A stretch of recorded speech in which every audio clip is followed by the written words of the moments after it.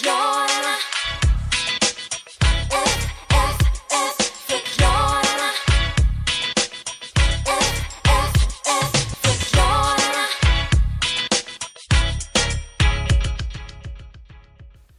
Hej på dig och andra lyssnare där ute. Ni har satt på podcasten Förklararna med mig Johan Hurtig. En podcast i all sin enkelhet som går ut på att jag bjuder in kunniga människor som förklarar för mig hur saker funkar här i världen. Idag säger jag välkommen till min mycket goda vän Marcus Johansson. Hej! Hej! Hur är läget med dig? Jag är frisk. Ja, jag hör det. Härligt. Kul att ha dig här, alldeles oavsett sjukdomsstatus. Det ska bli väldigt roligt. Du är här för att du är lite av en litteraturexpert, får man väl säga. Ja. Du ska prata om Kafkas bok Processen. Ja. Ja, en bok som jag inte har läst. Nej. Det känns ju lite dumt nu faktiskt, men Jag tror det hade blivit en bättre intervju kanske om. ja, jag har försökt ta reda på saker om boken, men nu när vi pratar om det så känner jag att det hade ju också, hade ju kunnat gå direkt till källan så att säga. Ja, just det. Men det är som det är. Det där är ju ganska omtvistat. Det är många som menar att vi litteraturexperter inte behövs, för att man kan ju alltid gå direkt till källan och faktiskt läsa boken istället för att läsa det som folk har skrivit om den. Liksom. Ja, jo i och för sig, ja. Men då räknar man inte med att det också är en glädje att läsa vad andra har skrivit om andra. Just det, ja. Det är något väldigt, så man missar en del njutning och glädje på det sättet. Du menar att det inte sällan är en upplevelse i sig då? Exakt, av exakt. Ett verk? Tänk det verket. Det är liksom processat en gång av en konstnärshjärna. Och det verket kan ju egentligen bara bli bättre av att det processas en gång till av en experthjärna. Just det. För konstnärshjärnorna, inget fel på dem, men de är ibland lite röriga. De är ibland lite ofokuserade. Visst. De är ibland lite sådär att de är associativa på ett lite ansvarslöst sätt. Hur menar du då? Då menar jag att de skriver kanske mycket på känsla. Alltså, och det kan ju då ha liksom ett konstnärligt värde då. Ja, känsla kan väl vara bra, antar jag. Absolut, ja. precis. Men det kan också bli lite otydligt exakt vad de menar. Så, jag vet inte om du har läst Thomas Tranströmer. Jag har läst om Thomas Tranströmer också. Ja, just det, exakt. Där är ju problemet med hans dikter att ibland fattar man inte exakt vad han menar. Nej, du menar att det liksom, att det är på något sätt lite så här öppet för tolkning och så här, att man förstår, det är inte helt tydligt vad det är exakt. Det är ett väldigt välvilligt sätt att uttrycka det, öppet för tolkning. Jag säger väl med att det är otydligt. Ja. Just det. Är det någonting som du tycker att man ser lite för mycket av generellt sådär i litteraturvärlden? Att det kan vara otydligt? Jag säger så här, det är inte någonting som liksom, det är fel. Jag säger inte att det är för mycket sånt, men det visar väl lite grann varför vi litteraturvetare behövs. Så att vi kan kompensera upp den otydligheten. Just det. Ja, ibland vill man bara veta vad menas med det här. Exakt. Vad är poängen? Ja. Kom till poängen. Ja, precis. Ja. Vad handlar det om? Vad exakt. är det här? Precis, exakt. Och då Enter Marcus förklara. Johansson. Exakt. Och andra litteraturexperter. Yes. Gud vad spännande. Det är ju en process i sig. Vilket för oss då in på verket vi ska diskutera som heter just Processen. Just det. Ja, det är lite spännande övergång där. Har det med någonting med varandra att göra? Den processen handlar ju om en process. Och den handlar alltså om en människa som får gå igenom en process där människan är anklagad för någonting som den inte har gjort. Eller har så här, det är mycket, mycket oklart. Och det är mycket byråkrati och sådär. Och då kan man ju se de parallellerna till att tolka någon annans verk. Det var den kopplingen du gjorde. Ja, jag undrar om det är någonting som jag bara hittade på här, eller om det är faktiskt... Ja, du hittade på det. Ja. Och därför är mitt svar på din fråga nej. Det är absolut inte det processen handlar om. Jag förstår. Det är något helt annat. Jag kände, och det här är ingen kritik riktat mot dig, utan det är kanske mer en kritik riktat mot din generation. Att du bara sa någonting bara för att säga någonting. Ja, om jag ska vara helt ärlig så kände jag lite så här... Att du lät käften gå. Ja, lite så. Att oj, vad Marcus har pratat här nu. Nu känns det som att här, nu kommer han snart kommer han nog bli tyst. Då ska jag nog säga någonting, men vad ska jag säga? Och så blev det bara, jag sa det bara. Du tog ett ord som var samma ord som var, och så gjorde du en koppling där. Lite grann fött ur en desperation i ögonblicket. Om vi ska vara ärliga, så var det. Återigen, det här är ingen kritik mot dig, utan det här är en kritik mot liksom förflackningen i samhället, kan man säga. Att du fick säkert väldigt mycket kärlek av dina föräldrar som barn. Ja, det fick jag. Ja, absolut. Du har känt dig trygg, och du har liksom kommit så pass högt upp i Maslows behovstrappa så att du känner att du behöver uttrycka dig på ett sätt som gör att omvärlden beundrar och uppskattar dig och sådär. Och det där är ju liksom väldigt tidstypiskt för moderna svenskar. Jag tror att... Och då, ursäkta, avbryt mig inte snälla.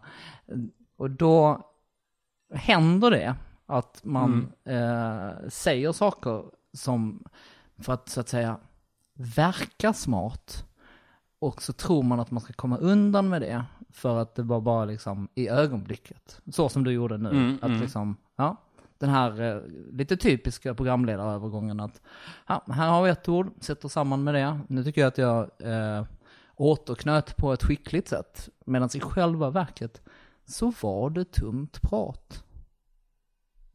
Ja, jag får ju backa lite här och känna att jo, men jag skiljer mig åt där mot din generation som ändå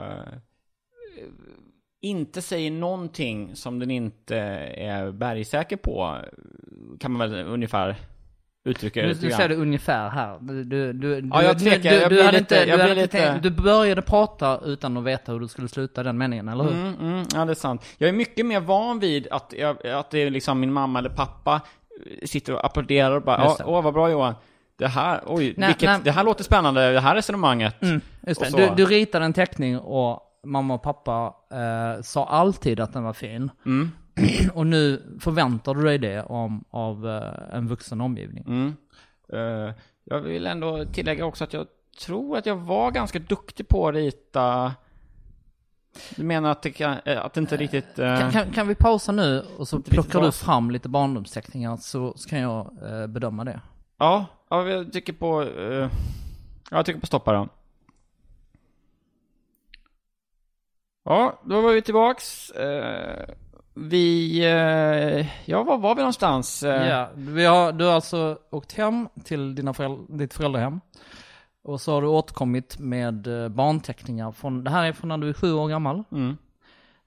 Och jag måste säga att det är faktiskt oerhört begåvat för en 7-åring. Alltså det är jättemånga som inte har liksom kommit förbi huvudfoting, stadiet har de sådär, men det här, jag tycker faktiskt att liksom dina barndomsteckningar här, du uttrycker verkligen någonting med i ansiktena och sådär. Det är liksom inte bara streck, utan det här är faktiskt extremt begåvat för att vara 7-åring. Jag antar att du måste jobba med att illustrera nu som vuxen. Ja, det också. Jag gör väldigt mycket grejer faktiskt. Men det är en sak som jag sysslar med. Det härligt. Då har du delvis hittat rätt i livet. Tycker att vi stannar där. Ja, det här var ju ett sidospår. Det var ju ett sidospår. Vi pratade ju om boken Processen, som då vill jag tillägga här att den har ju ingenting, alltså man kanske tror att processen har med något, alltså vi har pratat om en process här, men det är ju absolut inte med något att göra. Nej, utan det är bara ett namn. Nej, precis. Berätta, vad handlar processen om? Processen handlar om en kille som blir anklagad för någonting och känner sig väldigt anklagad. För att han blir anklagad och han förstår aldrig riktigt vad han blir anklagad för. Men hemliga polisen kommer och knackar på och säger, nu är du anklagad. Blir han ledsen då? Stressad. Ledsen och rädd, arg och sådär. Men också lite så att han bara finner sig i situationen. Och försöker liksom jobba med på något sätt. Ja. Precis. Och liksom men försöker typ överklaga och vara en duktig medborgare och sådär. Men så slutar det ändå med att han liksom blir skjuten som en jävla hund. Liksom. Och fattar aldrig riktigt varför. Liksom. Nej. Är det i slutet av boken då? Just det. Nu spoilar det lite. Nej, men det spelar ingen roll. Nej, jag tänker om man lyssnar på det här så vill man nog... Är man ju intresserad av överkursen så att säga. Ja, men jag fattar. Förtydligande där då. Om man läser boken, så att säga, går till källan, är det här man upplever då, som du har återberättat, eller är det boken egentligen handlar om som du har förtydligat för oss då?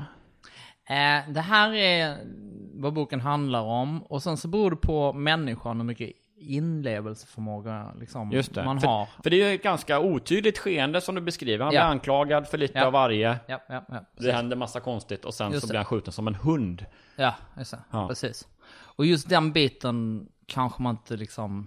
Alltså när man läser, alltså, oavsett hur bra man är på sin inlevelseförmåga, så blir det inte så att det känns som att man blir skjuten som en hund när det händer i boken. Ja, just det. Man behöver inte liksom vara rädd för det. Nej, just det. Nej. Man kommer inte till skada liksom. Nej. Men det är bara man läser om någon som... Man läser om det och man känner lite grann de känslorna. Och det är jätteolika, för vissa känner ingenting. Ja, just det. Men det finns också oerhört empatiska människor som så att säga känslomässigt involverar sig i det som en bok handlar om. Okej. Att man lite liksom på något sätt kopplar det till en själv då, så man har liksom känslor för... Det låter komplicerat. Det är aldrig riktigt, det är liksom inte utrett hur det funkar. Nej. Men det har någonting med spegelneuroner att göra i hjärnan. Liksom, det är en ganska naturlig process att man liksom upplever. Men det, vadå? Det är som att, liksom, att man läser någonting och så tror man att det händer, eller att det blir massa grejs inuti kroppen då liksom, eller? Alltså det här är så himla intressant. Vad är inlevelse? Det är som att man tror att det händer, men samtidigt är medveten om att det inte händer. Paradoxalt, eller hur? Ja, det låter ju väldigt... det låter inte så kul heller. Nej, alltså... Eller? Jag vet inte. Jag har själv inte upplevt det. Nej. Jag tillhör inte de människorna som kan leva mig in i saker. Utan jag tillhör de som aldrig någonsin har levt mig in i någonting. Ja, just det. Och så för mig så är ju det här lite som mystiskt. Folk är mest, kanske man ändå ska säga. Ja, exakt. Ja, jag tror det. Jag vet inte. Jag har liksom inte förstått hur andra människor funkar. Nej. Utan jag är sån i alla fall. Men jag har också förstått att man kan ha det som kallas för inlevelse då. Och att man då både tror att det är på riktigt och samtidigt vet man att det inte är på riktigt. Om jag ska vara helt ärlig, jag tror det är lite grann som alltså det här kanske säger mycket mig också. Alltså det är väl lite grann som kvinnlig orgasm, att det är inte riktigt utrett om det överhuvudtaget finns, eller om man bara säger att det finns liksom. Ja, just det. Men plötsligt så ligger det bara någon och skakar. Ja, exakt. Men det här med inlevelse är så himla lätt att påstå att jag läste en bok, jag kände känslor och så. Ja, okej. Jag kan inte säga emot, men jag vet bara att jag inte kände känslor när jag läste den boken. Så okej, du kanske gjorde det. Eller så säger du bara det för att det finns en viss status i att kunna leva sig in. Just det. Men det känns ju också lite som att man förstör nästan för sig själv, och man bara oj vad jag läser böcker och jag känner så mycket grejer. Jag har en sån oerhört, jag lever mig in i saker hela tiden. Det blir och så gör man inte det. Nej. Jaha, vem förlorar på det? Jo, men du själv bara ju. Det är en livslögn. Ja. Ja, precis. Återigen, jag vill vara väldigt tydlig med att det jag kan inte säga att det inte finns några människor som lever sig in. Det kan det finnas, men jag säger väl bara att okej, vi säger det. Så kan jag säga. Ja, lycka till. Lycka till med precis. livet då. Och hoppas att ni är nöjda med hur ni har det. För jag bryr mig fan inte. Ja, men jag bryr mig inte. Du kan väl sitta där och läsa en bok och leva i dig in då. Och ha det så jävla roligt på tågresan. Ja, se om jag bryr mig. Ja. Se om jag bryr mig. Liksom, vad fan, nej, jag sitter här och... Jag har mina böcker. Jag har mina böcker som är... Och där jag tänker mig in i hur folk har det. Liksom. Ska du känna? Ska jag tänka? Ja. Och så kanske vi är olika på det sättet. Jag vet inte. Visst. Ja. Ja, tanken är ju ändå skarpare än svärdet, brukar man ju säga. Ja. Ja. Ja. Eller något sånt där. Jo, vi ska också... då har vi ju gått igenom, så att säga, handlingen i boken. Men i egenskap av att ha en expert här, du är ju expert. Ska du berätta lite, bringa lite ljus i den här otydligheten och tala om vad menar Kafka? Ja, alltså det han vill ha sagt med boken är att det finns en slags känsla som man kan ha av att man, när man är en modern människa i ett modernt samhälle, så kan man ha det rätt gött, men ibland är inte allting så bra. Nej. Deprimerande på ett sätt. Ja. Ja, alltså återigen, Kafka var ju en konstnärsmänniska då. Ja. Och han, det är ju här som men det visar väl lite grann på risken med att just konstnärsmänniskor skriver böcker och skapar olika verk. För det blir inte så bra alltid. Alltså det kan bli liksom ganska lite dumma budskap på det sättet. Ja, just det. Hur tänkte han här? Eller hur kände han här? Exakt, eller, hur kände vad fan han? är det som ens pågår? Ja, exakt. Ja. Avsluta med en lite kontroversiell fråga kanske. Ja. Tycker du, är du en sån som tycker att litteraturexperter borde vara de som skriver böcker istället? Det gör vi ju per definition. Och det är bara det att att någon annan har skrivit den före liksom. Ja, exakt.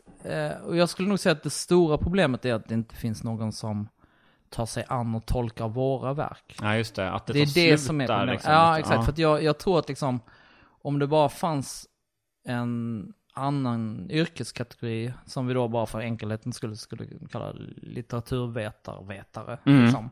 Så att de kunde liksom ta upp våra verk och sen skriva om dem i kanske en ännu tjockare bok liksom. Så tror jag det hade kunnat liksom verkligen börjat hända spännande grejer. Ja.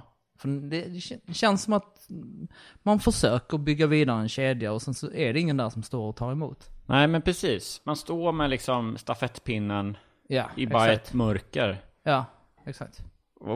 Så man önskar att någon skulle ta emot det och bara, jaha, du menar så här såklart. Ja, precis. Ja. Får säga det till om det är någon yngre lyssnare där ute, så ja, vi sätter vårt framtidshopp till er, alla barn.